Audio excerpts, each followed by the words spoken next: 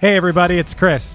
If you're a sports fan like me, or you're just a fan of a great story, you gotta check out Press Box Access, a sports history podcast hosted by Todd Jones.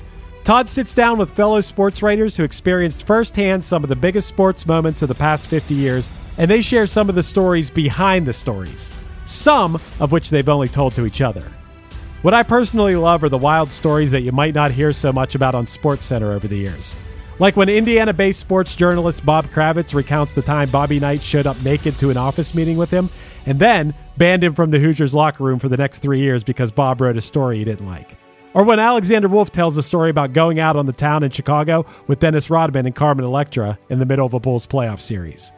Or when Dan Wetzel talks about what it was like to be in the media room when Temple basketball coach John Chaney stormed into UMass coach John Calipari's press conference after a game and threatened to kill him. These wild and fun stories, paired with stories about real sports greatness, you know, like the 1970s Steelers being the greatest NFL dynasty ever, or the legendary rivalry between Larry Bird and Magic Johnson, and even the impact of protests for social justice issues in sports, make Pressbox Access a show you should check out. Pressbox Access is part of the Evergreen Podcast family, and it's available all the places you get your pods, and you can also find Pressbox Access on YouTube. Go check it out. I heard you on the wireless back in 52, lying awake intently tuning in on you. If I was young, it didn't stop you coming through.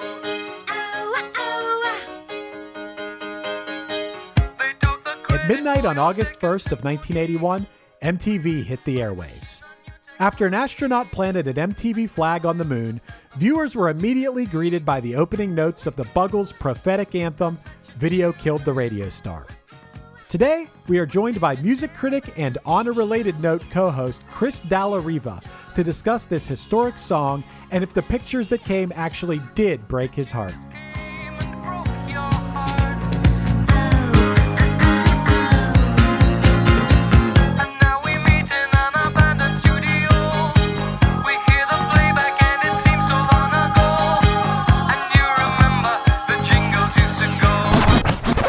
One hit is all you need to make the money guaranteed, and you can live off royalties forever. And it makes me wonder, is it just a wonder, or is it one-hit thunder? Chris, welcome to the show. Today we are here to talk about, I don't know if Matt's going to agree, but I think this might be one of the most important one-hit wonders we've ever talked about on the show, especially those of us who grew up in the MTV generation. So welcome, Chris. Thanks for bringing such a great song to the show. Yeah, thanks for having me. Yeah, absolutely. Chris, I'm going to agree with you. I mean, the very first thing that I'm going to say right out the gate about this song is that the Buggles' Video Killed the Radio Star exists in a very strange realm for me, where this song feels simultaneously dated and timeless all at once. Mm-hmm. Like it is undeniably an 80s song, like a song from the late 70s, early 80s and everything, but like it still sounds great. Like it sounds cool and great and awesome simultaneously. Trevor and Jeff were ahead of the curve on everything from the technology of recording to what the instrumentation and the new wave sound, the synths that were coming in. They were using everything like that. Oh, what's it called? That computer they were using that like Kate Bush was using and Peter Gabriel. I've talked about it so many times. But anyway, they were ahead of the curve. That's probably why it sounds like something that could come out today and be cool. But yeah, it also sounds very of the time. Yeah, you're right. Now, Chris, this was not on the long list that I sent people. So our guest, Chris, we're going to be bouncing between two Chris's all day. Yes. I'm already confused. But Chris from TikTok. I'm on TikTok. What led you to be like, you know what, let's do Video Kill the Radio Star? Because I do want to chime on this. This song barely even constitutes a hit when you look at the chart positioning, but I know that you, for many months now, have been doing a YouTube series where you've listened to every single number one song ever in Billboard history to talk about the strangest ones. So I, for a second, thought this hit number one and then saw, oh, this peaked out at 40, which is crazy. Yeah, I mean, you definitely, when you go through all the number one hits, you definitely see some weird things like, oh, well, how did this get to number one and this other song didn't? But you have to remember, it's just a weekly chart, and maybe your song came out on a Wednesday and the most of your sales occurred like split into 2 weeks or something like that. But Video Killed the Radio Star to me is always a weird. First of all, I agree. I love the song. I think it's in a way it's underrated for how it still sounds futuristic and contemporary, but still very of its era. Mm-hmm. But the thing that always shocks me about it is, like you said, it barely meets the criteria here, and its claim to fame was the first song to appear on MTV. And that just seems to be a fact that everybody of a certain age knows. And I'm like, when did this become something that everybody knew? Because it's not like my father was watching MTV 1201 on the first air date. Yeah.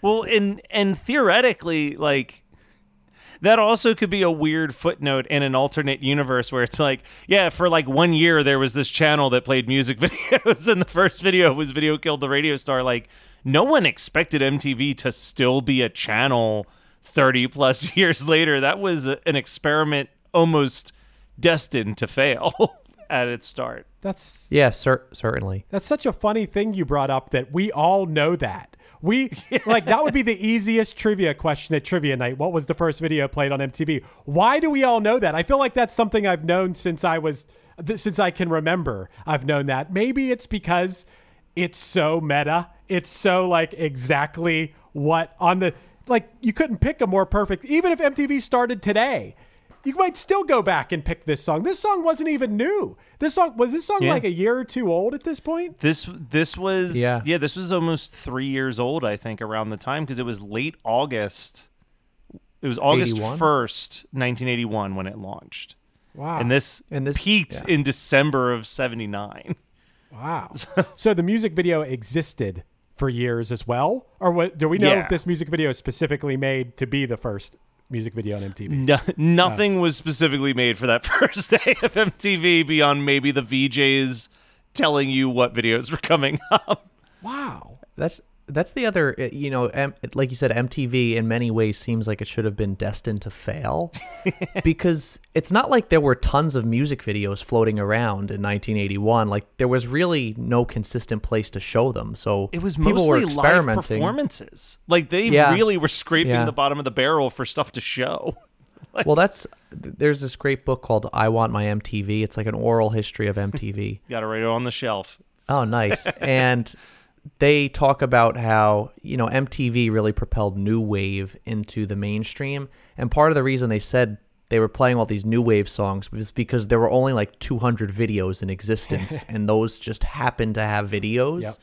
So there was partially almost no choice. And, those bands got a little lucky. And I'm sure the same thing with the Buggles. Well, that's the thing with the Buggles, right? Because the group that I keep coming back to when I think, who do the Buggles remind me of, is Devo, right? And Devo was another group that was like in the mid 70s, knew that what their quote unquote mission statement was as a band required a video element. So even before music videos existed, they had like 9 videos because they were just shooting these weird avant-garde films to their music and then submitting them to like film festivals and stuff for more exposure. So I feel like the Buggles, which is like another 80s concept band that like the visual component makes sense. Like, I'm not sure how deep you guys dove into how they explained like the origins of the name and what the vision of the band in this song is. But when you watch the video, it captures kind of what they said the whole point of their project was in the first place. Hey, it's so crazy how prophetic this song is. How did they know that if they wrote this?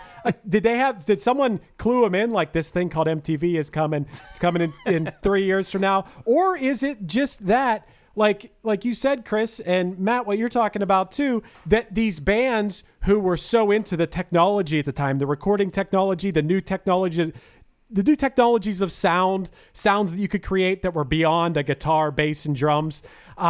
that also part of that technology was video technology. It was being futuristic.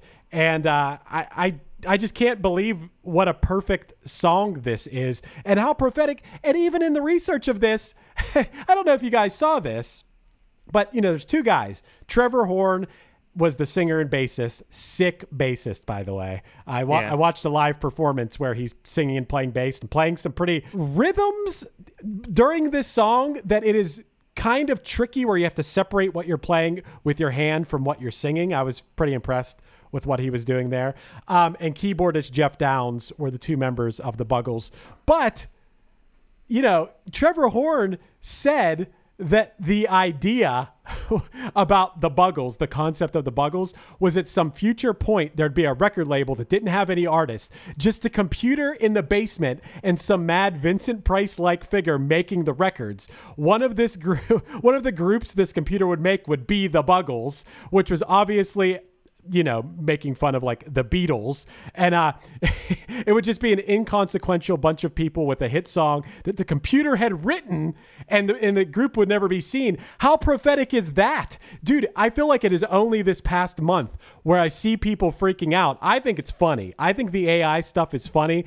Nonstop, every day of my life, I'm going on there and telling it to write a song. Like, write a song about Steve's baby and how Mike is jealous of Steve's baby. Like, every day I go out there and I have it write ridiculous songs, and I'm always like, oh my God, this is amazing. So what I did, guys, is I went on there and I said, hey, GPT, write me a song about the Buggles. And would you like to hear what it spit out at me?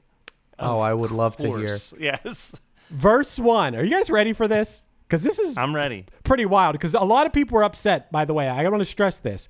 I've seen several people upset about AI. Like, even the big tech people were like, whoa, we better chill on this for a second. When Elon Musk is saying that, I think we just talked about it. When Elon Musk, of all people, is saying we better slow down on this, you know that's pretty serious. So, yeah. I also want to point out before you read this that you have sent me multiple AI-generated songs, and I am constantly like, the rhyme scheme is horrendous on these songs. Well, still, all I wrote was, write me a song about the Buggles. Are you guys ready for this? I'm ready. Verse 1. In 79, the Buggles had a vision of a world where machines made decisions. They said video killed the radio star, but little did we know AI would go far. Oh my God. Oh my God. Yeah. Okay. That's only the first verse. Chorus. Now we see their prophecy come true as AI writes songs like it's nothing new. The Buggles knew what was in store, and now we're seeing it more and more.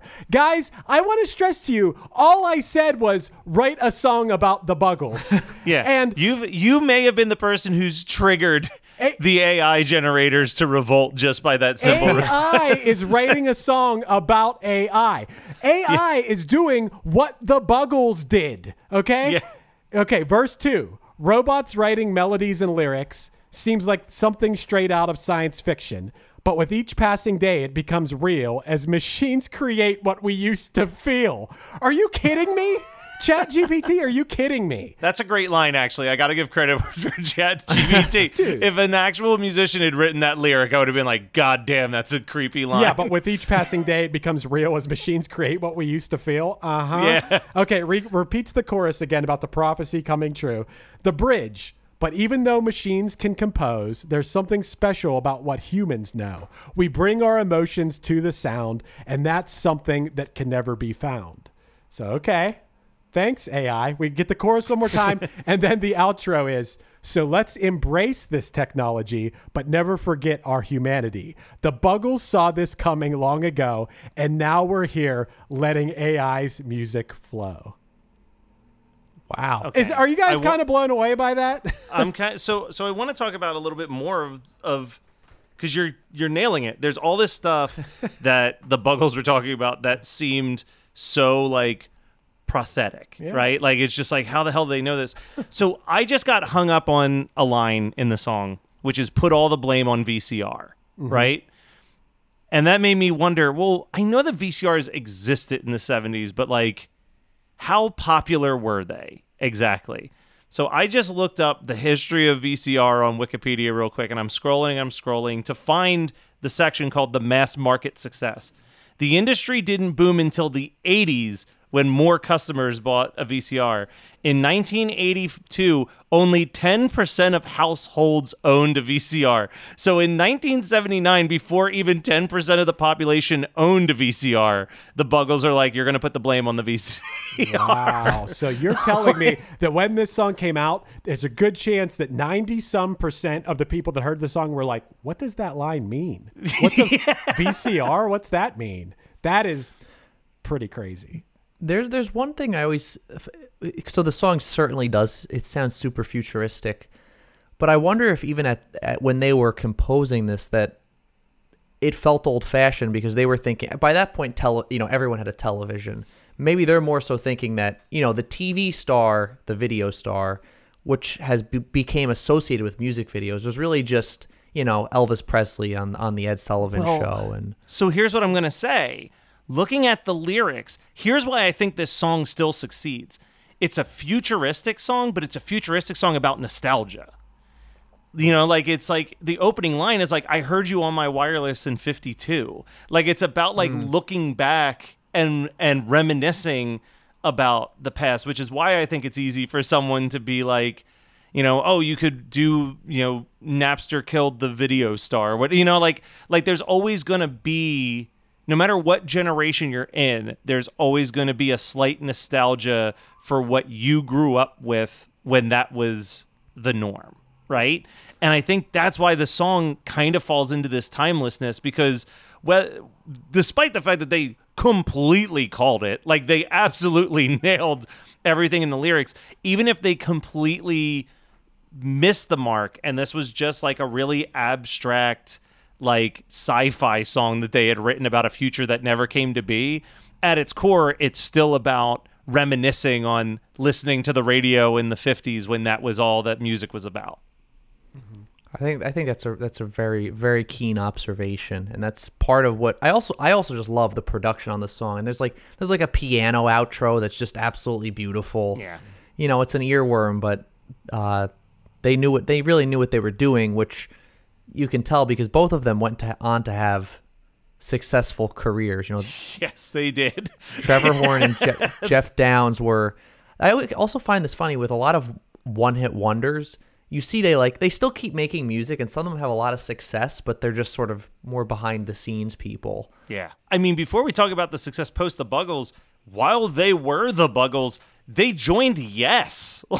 Like that's one of the craziest things that I read today was like, oh, the last Yes album for I think about 4 years, and then they reformed, was the lead singer from the Buggles as the lead singer and the keyboard player from the Buggles as the keyboard player.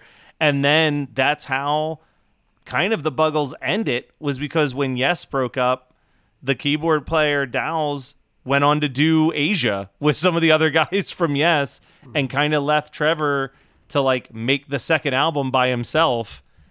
But then he found out he's a damn good producer, and the credits for what this dude has produced is insane, including producing Owner of a Lonely Heart for Yes a couple years later when they reunited.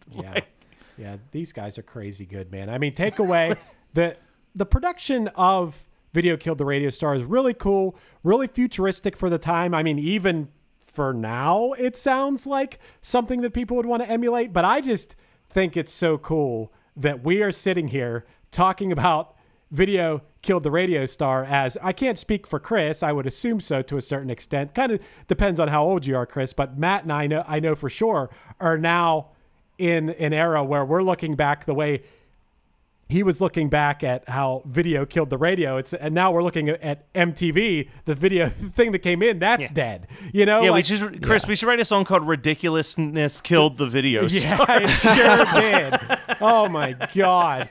Oh, Teen Mom and Ridiculousness killed everything cool about MTV. That's sad. What's up, everyone? It's Joe, and I'm the host of That's Awesome with Joe, a podcast on the newly formed Sound Talent Media Podcast Network. I talk with tons of your favorite artists, managers, touring personnel, and more. Most of the time we talk about music, but lots of the time we end up talking about something completely unrelated. We laugh a lot. We do a lot of really stupid things, but also some things that are really informative and interesting. Basically, it's a podcast that I think you should listen to. Obviously, I'm biased because it's my podcast, but I think I might be into it if I wasn't the host. Check it out at soundtalentmedia.com. I'm not going to lie here. I've become a Factor fanatic lately. I'm a busy guy, and getting to eat restaurant-quality meals that are ready to heat and eat in 2 minutes has been amazing. Eating better is easy with Factor's delicious, ready-to-eat meals.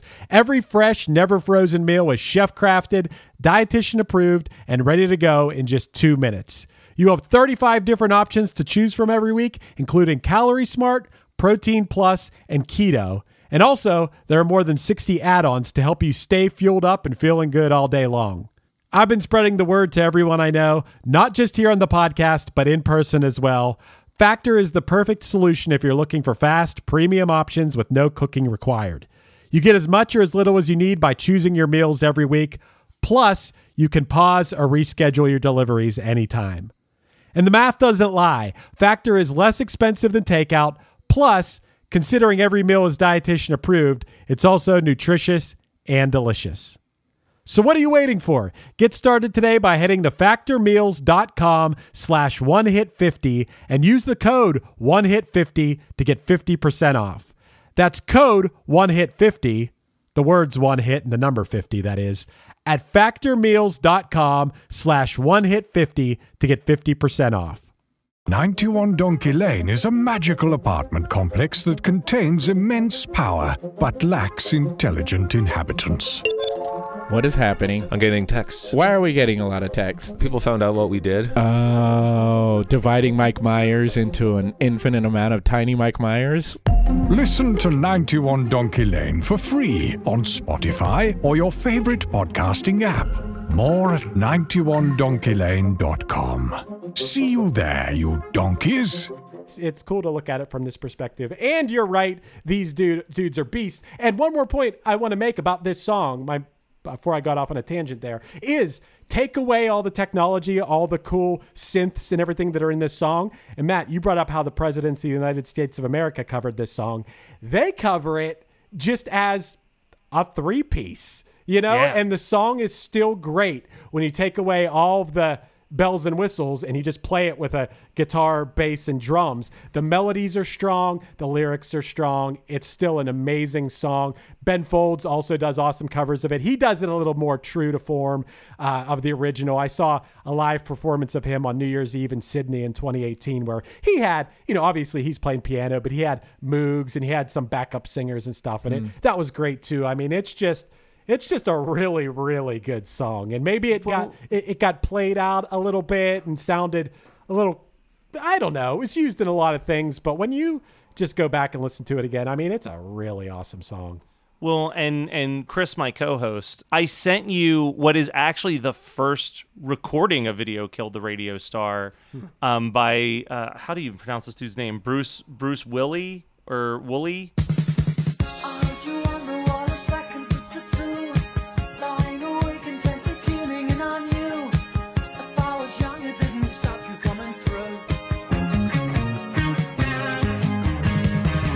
He was the co-writer of the song. Like, if you look at Video Killed the Radio Star, there's 3 writers on it, and he's one of them.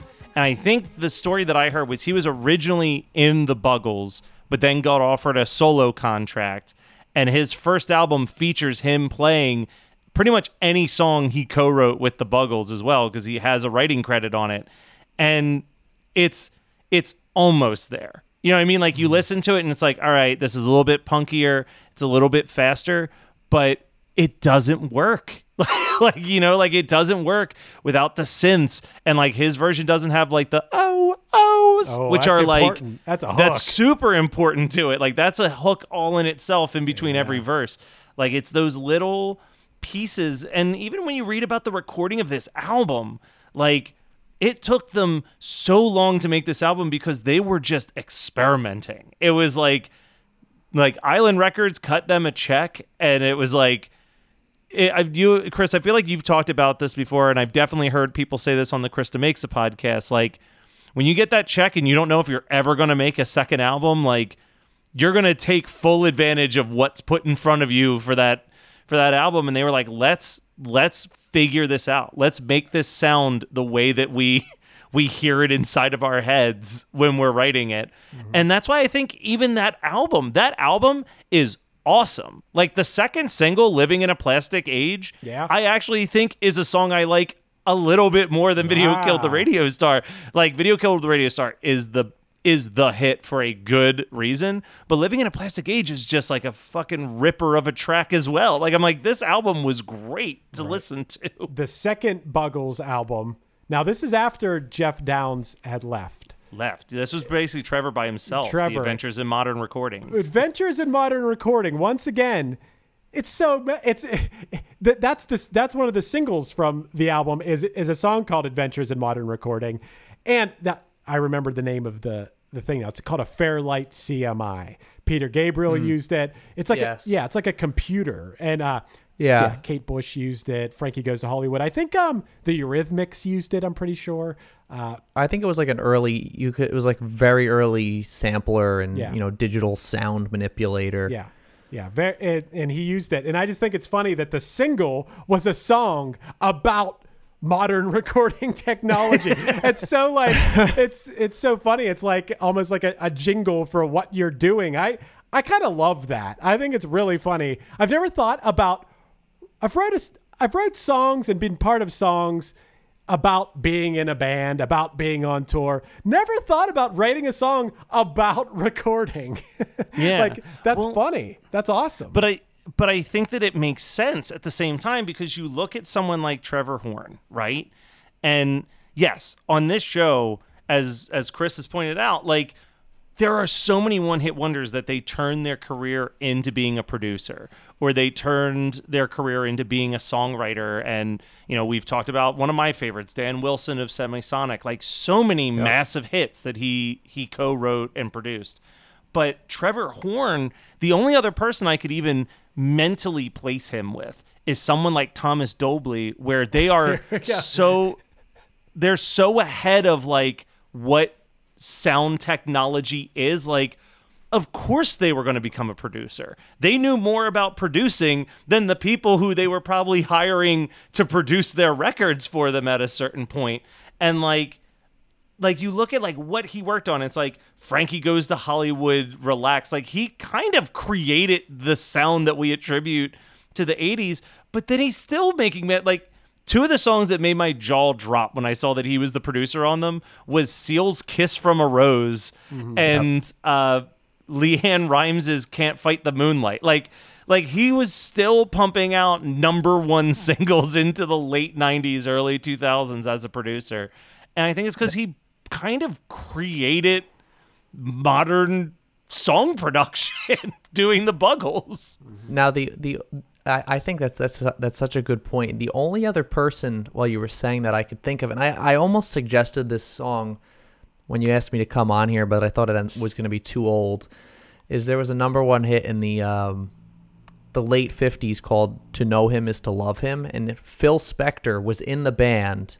He was the band called the Teddy Bears. They only put out like a couple songs. Then Phil Spector goes on to be a producer and sort of defines the sound of the 60s. Yep. Sort of a similar story to Trevor Horn, except Phil Spector ends up going crazy. Trevor Horn hasn't held anyone by gunpoint yet, but yes, yet. I'm fascinated by Phil Spector. By the way, I'm very familiar with his work, but I'm not. I'm like, is there a documentary about the case or something? Because I know what happened, but I've never like. Everyone's like, he was crazy. He was always crazy. I'm like, well, I never saw footage of him in the studio. I never saw him, like, what he was like. I don't even know what he looks like. I know what he sounds like, and I know everything that he makes sounds incredible. I mean, he defined an entire generation of music. But for how much I know about his music, I don't know anything about him, and even his case or anything, I can tell you this much about Phil Spector. If you look at a picture of him, he looks like the type of person who would be a producer in the 60s and then go crazy. Because that's him. Oh, my. Okay. I had no idea what he even looked like. That's so funny that you just showed a picture. Matt just showed a picture on here, by the way. Pretty wild looking. Chris, you sent me that link to that performance they did. And it wasn't until I did more research to find out that that was like one of the first ever live performances from the Buggles. Like, they weren't a live band. They were a studio band. They didn't have the capabilities to do this stuff live in 79. And that performance, I believe it was a performance at Wembley Stadium, was put on in 2010 by Prince as a tribute to Trevor Horn's accomplishments as a producer. Wow. Whoa. Back up a second. Prince organized a concert in honor of Trevor Horn's career. Is that what you're telling me? That's what it sounds. Let me triple check this information. That sounds insane. But if that's true, man, I didn't even know. Did he work with Prince? I see a list of people Trevor Horn worked with, and it is the following: Seal, Tina Turner, Paul McCartney, Tom Jones, Cher, Simple Minds, Belle and Sebastian, Tattoo, Pet Shop Boys, and Robbie Williams. That's what I knew, and that's impressive. So here's sorry, hold on a second. I'm an idiot. It didn't sound as right. usual. It was the Prince's Trust. As in, Oh my God. King Charles. I thought that sounded weird. Yes, so that was in Wembley in 2004. That was their basically their first performance live, and that was to celebrate Horn's career as a producer. 2010, they played their first actual concert, billed as the Lost Gig in Notting Hill in West London. But literally, they just announced this year that they will go on the first ever Buggles tour as the opening act for Seal. Oh my God. That's pretty incredible. And that's such a weird matchup. That'd be awesome if they were his backing band. I'm sure they could do it. You know, it makes sense. Maybe positive. Maybe that's what's going to happen. So that is interesting. They didn't perform for decades. And I think, I know there were songs that Queen would never perform live, or Paul McCartney would never perform live post the Beatles, not because they didn't like them, but because it truly was almost impossible to recreate these sounds in a live setting. I feel like now we're at the point where, if you use backing tracks and technology so much better that you could sort of pull off anything live. Could you imagine the Beatles in 1970 trying to perform Tomorrow Never Knows live with backwards guitar solos and that hypnotic, strange drum beat over and over again and stuff? It'd be so tough. No, though, you can have versions. I know with my band, certain things we do in the studio that, you're not going to do live, but you find a way to do it live. I just think it's weird that why couldn't they? Why couldn't they? They obviously had the synthesizers. They had the technology to record it. Why couldn't you translate that? Why couldn't you bring some synths and some, drum machine, whatever, and perform it? I don't understand why they couldn't. The other reason could maybe be that they joined Yes so quickly after the album came out that Well, that's what I was going to say. I feel like Tomorrow Never Knows by the Beatles is a great example. It's just super weird. Probably they could have done it live if they were performing live, but it would have been really expensive. I don't hear Video Kill the Radio Star and think this cannot be pulled off live. I don't either. That's what I'm saying. Yeah, that's strange to me. Matt, I got to call you out. Was waiting for it so I could call you out. I did have ChatGPT write one more song. Oh no. And as soon as you said Thomas Dobley, I went, okay, now's the time.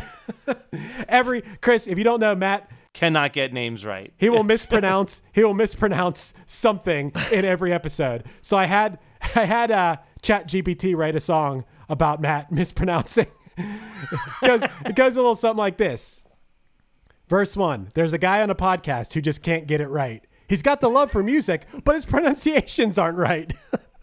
Chorus, Matt Kelly, I like that Matt they rhymed Kelly. right with right. That was delightful, ChatGPT. No. But his pronunciations are a fight. I misread that. There we go. All right. The chorus is Matt Kelly, why can't you say it right? You butcher every band name, but we still love you all night. I love that part. We still love you all night. All night. Come daybreak, though. Yeah. Fuck that kid. From Devo to the B-52s, he's got them all in a twist, but we still tune in every week because his love for music can't be missed. Go back to the chorus. The bridge is, we know it's not intentional, just a little quirk in your style, but it brings us all together and makes us all smile. Chorus one more time. The outro is, so keep on mispronouncing. It's all part of the show, because in the end, it's the music that makes us all glow. Beautiful. Yeah, I thought that was pretty good. When you said Thomas Dolby, I was like, wait, have I been misreading his name? No. Dolby. Nope, Dolby. The easier way to say it. Yeah, easier. Listen, I forget who I was saying this to the other day, but I was like, my mouth betrays me on a daily basis. All right, so let's talk about chart standing real quick, because we did say this peaked at 40, which is crazy. Peaked at 40 on the Hot 100 on December 15th, 1979. So the number one song, nowhere near when it debuted on MTV. No, way before. Okay. The number one song in America was Styx with Babe. Okay. Number 2 was Still by the Commodores. 3 was Please Don't Go by Casey and the Sunshine Band. 4 was Escape, the Pina Colada song by Rupert Holmes. Yikes. And number 5 was Send One Your Love by Stevie Wonder. Now, there's something that I found when I was doing this research that is the most Matt Kelly factoid that I had to read. While the Buggles peaked out at number 40 on the Hot 100, just 2 slots below it at that time was Kermit the Frog's Rainbow Connection at 42. Whoa. That eventually made it to 25 on the Billboard Hot 100.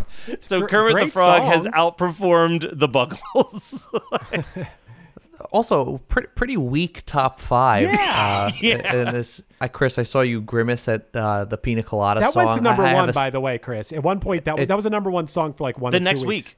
The next week it unseated Styx. Yeah. I have a soft spot for that. Have you guys ever done an episode on that? I'm sure Rupert Holmes has no other hits.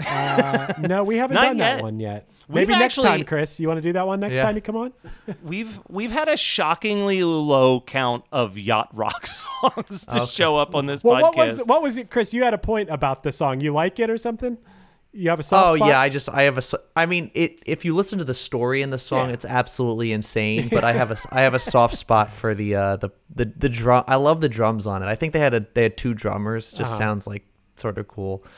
But yeah, no, I understand the Pina Colada song hate, though. I mean, it's pure cheese. You know, I have the soft spot because of which Chris Farley movie is it? There's a movie where there's about to be a bar fight, and Chris Farley goes to the it's Dirty Work. Dirty Work. Yeah, he goes to the jukebox to put on like some rockin' song. Street Fighting Man by Rolling Stones. Yeah, and then instead it plays a Pina Colada. I mean, that's funny. I like that is funny. I like it in that context, but otherwise, I'm like, this song's so bad. But I think so. But as we've all noted, that's a pretty weak top 5.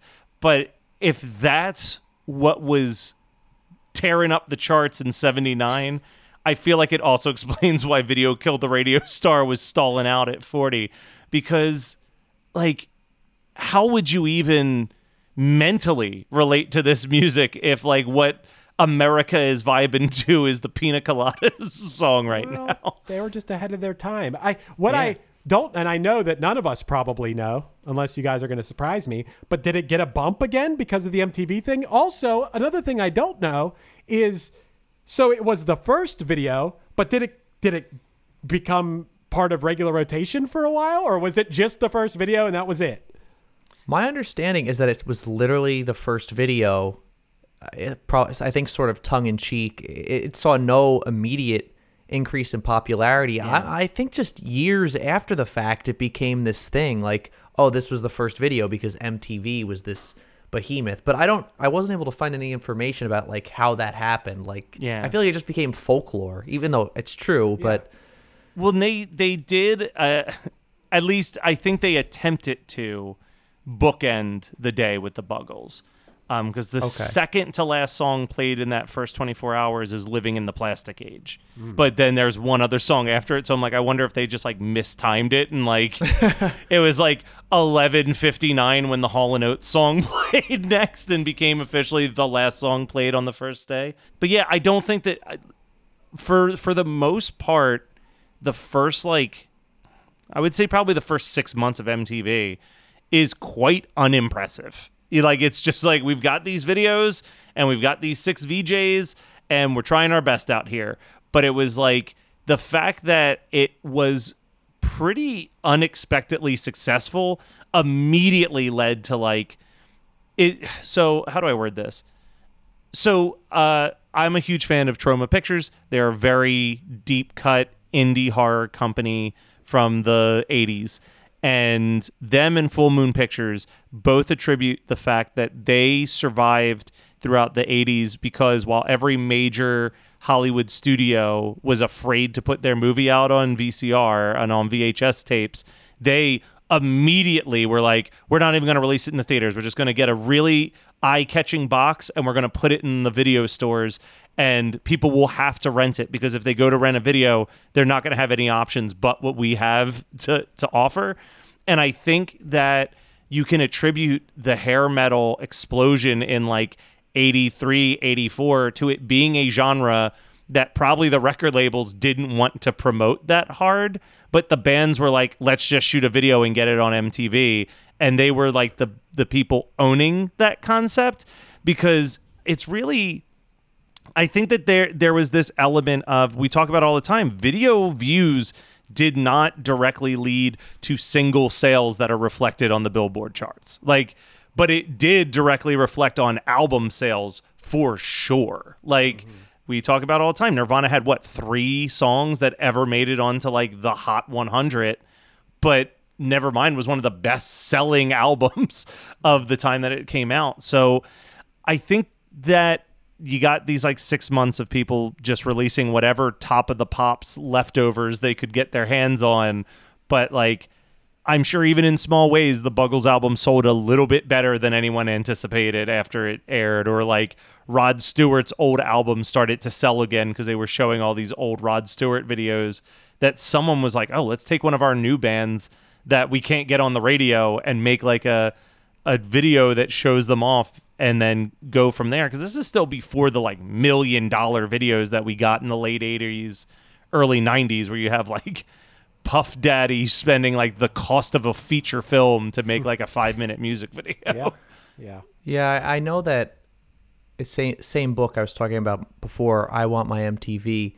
They talk about it in the early days when the labels didn't realize that videos were going to be such a force in making a hit, that you had some, I don't know, sort of like avant-garde figures that were getting to make videos who, had it been big business from the beginning, would have never gotten a chance to do that. Yeah. And that's why some early videos are sort of experimental. And then by the time, Michael Jackson breaks on MTV and people realize like, oh, this is the thing, then you start to get those big budget videos that we've come to associate with the era.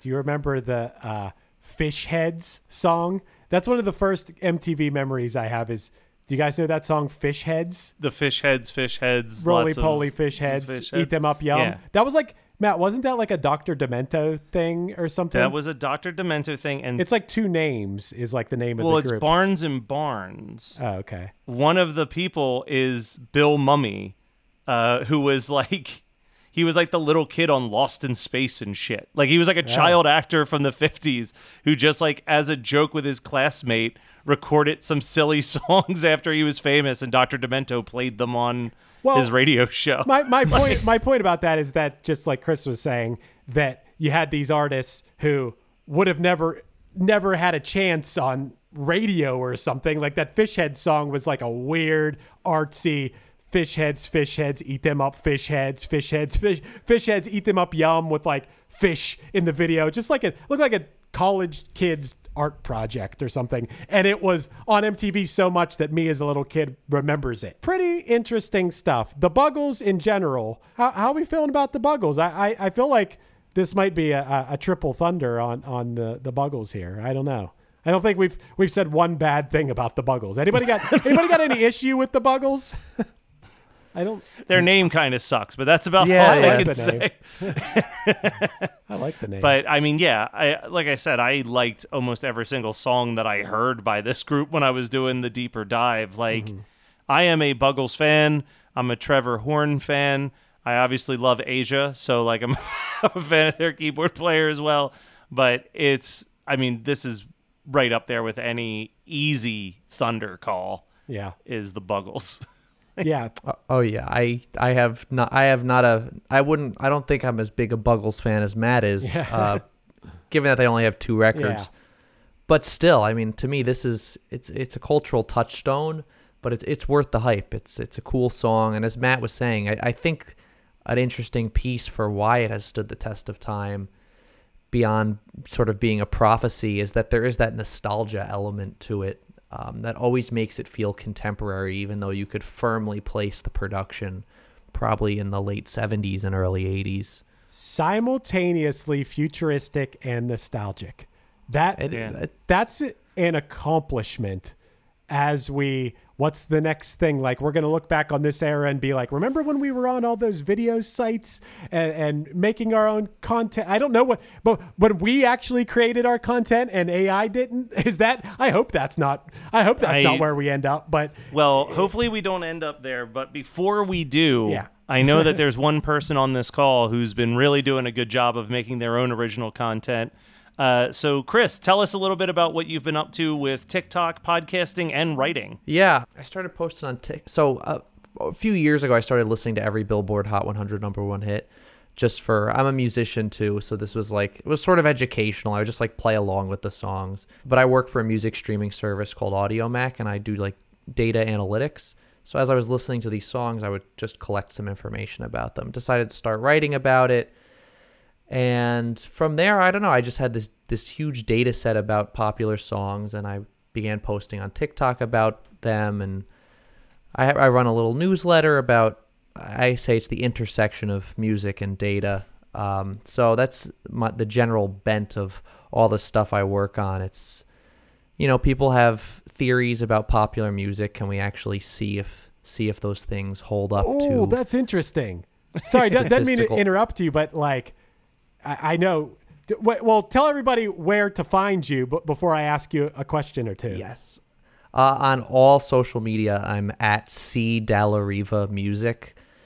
And my newsletter is called Can't Get Much Higher. It's on Substack. But yeah, listen, you can't measure everything, of course. Right. But there are a lot of, in the internet age, we have a lot of super interesting data sources where, we can better now pinpoint, say, where a hit started taking off first by seeing, when were people beginning to mention it on Reddit and Twitter? Oh. And this is one example, but that's, can we do the things that we believe about music hold up to, I say, statistical muster, but really, can you back it up with any evidence is sort of the angle that I try to take. I wanted to ask you, have you, you've listened to all these #1 songs. Has there been anything that's really stuck out to you as a thread through a lot of them? Is there anything where did you have breakthroughs where you're like,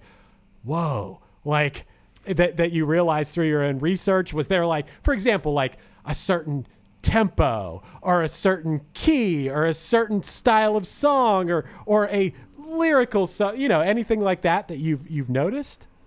Yeah, I mean, there are definitely dramatic changes that occur over the decades. One thing you just said, keys. For decades, a very popular key change is just in the last chorus going up a half step or a whole step. That basically never happens anymore. And you see some of this stuff. There are, rather than a through line through 60 years of music, there are, I say more so, there are certain trends that were very popular for a long time and then no longer stick around. That's one of them. The one thing I do find interesting, if I were to pick one thing that's consistent, is that often having a good song is not good enough.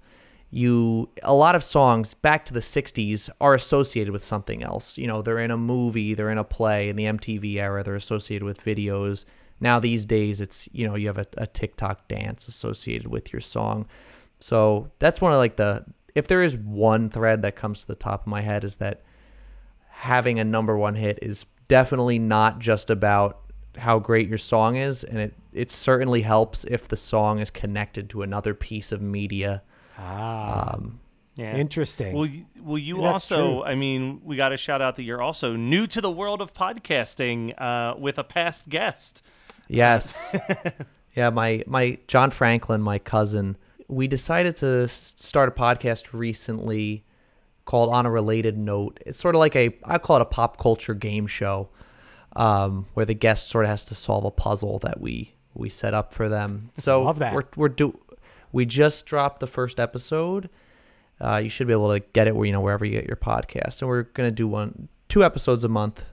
So we should have some new ones coming soon. We're excited about it. It's been a lot of fun making a couple episodes so far. So that's a new endeavor, sort of on a slightly different path.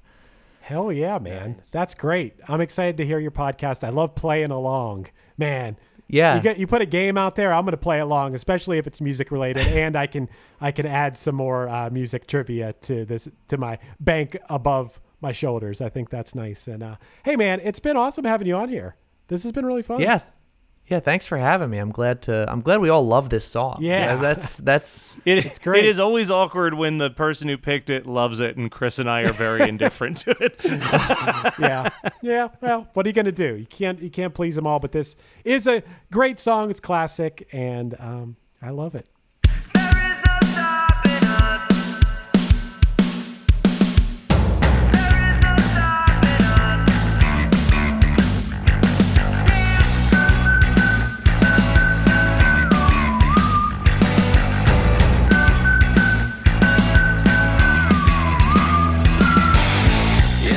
This has been One Hit Thunder. One Hit Thunder is hosted by Chris Lefalios of the bands Punchline Pack and Another Cheetah and produced by Matt Kelly of Geekscape.net. Underneath me, you're hearing No Stopping Us off the Punchline album Thrilled. Visit punchline.com for merch, tour dates, and news. We're on Patreon now. Become a patron and get bonus content, early episodes, and a chance to vote on future episodes at patreon.com/OHT Podcast. Do you want to start a podcast? Contact Chris and myself at WeKnowPodcasting.com for how we can make your show sound as professional as possible. Be sure to rate, review, and subscribe to us on your favorite podcasting app. And tune in next week for even more One Hit Thunder.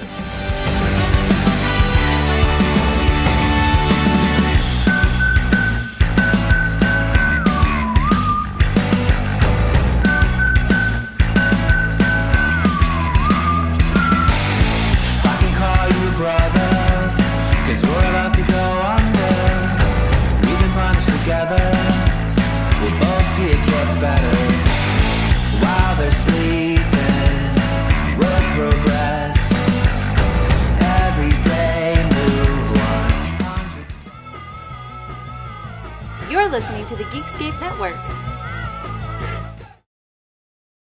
Hi, I'm Daniela Clark. I'm Barbara Ann Wild. And we are the Honest AF Show.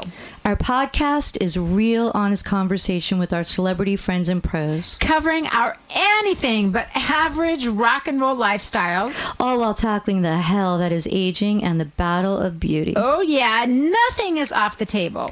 The Honest AF Show is available wherever you get your podcasts. Hey, this is Dewey Halpus, host of Peer Pleasure on the Sound Talent Media Podcast Network. Join me each week as I explore another long-form conversation with one of your favorite musicians, actors, comedians, or creatives. From Chino Moreno of the Deftones, John Gorley of Portugal the Man, to Fat Mike from NoFX and Ian MacKaye from Fugazi and Minor Threat, we go all over the map. From Fall Out Boy to Slayer, Peer Pleasure has it all. Check us out now on Sound Talent Media.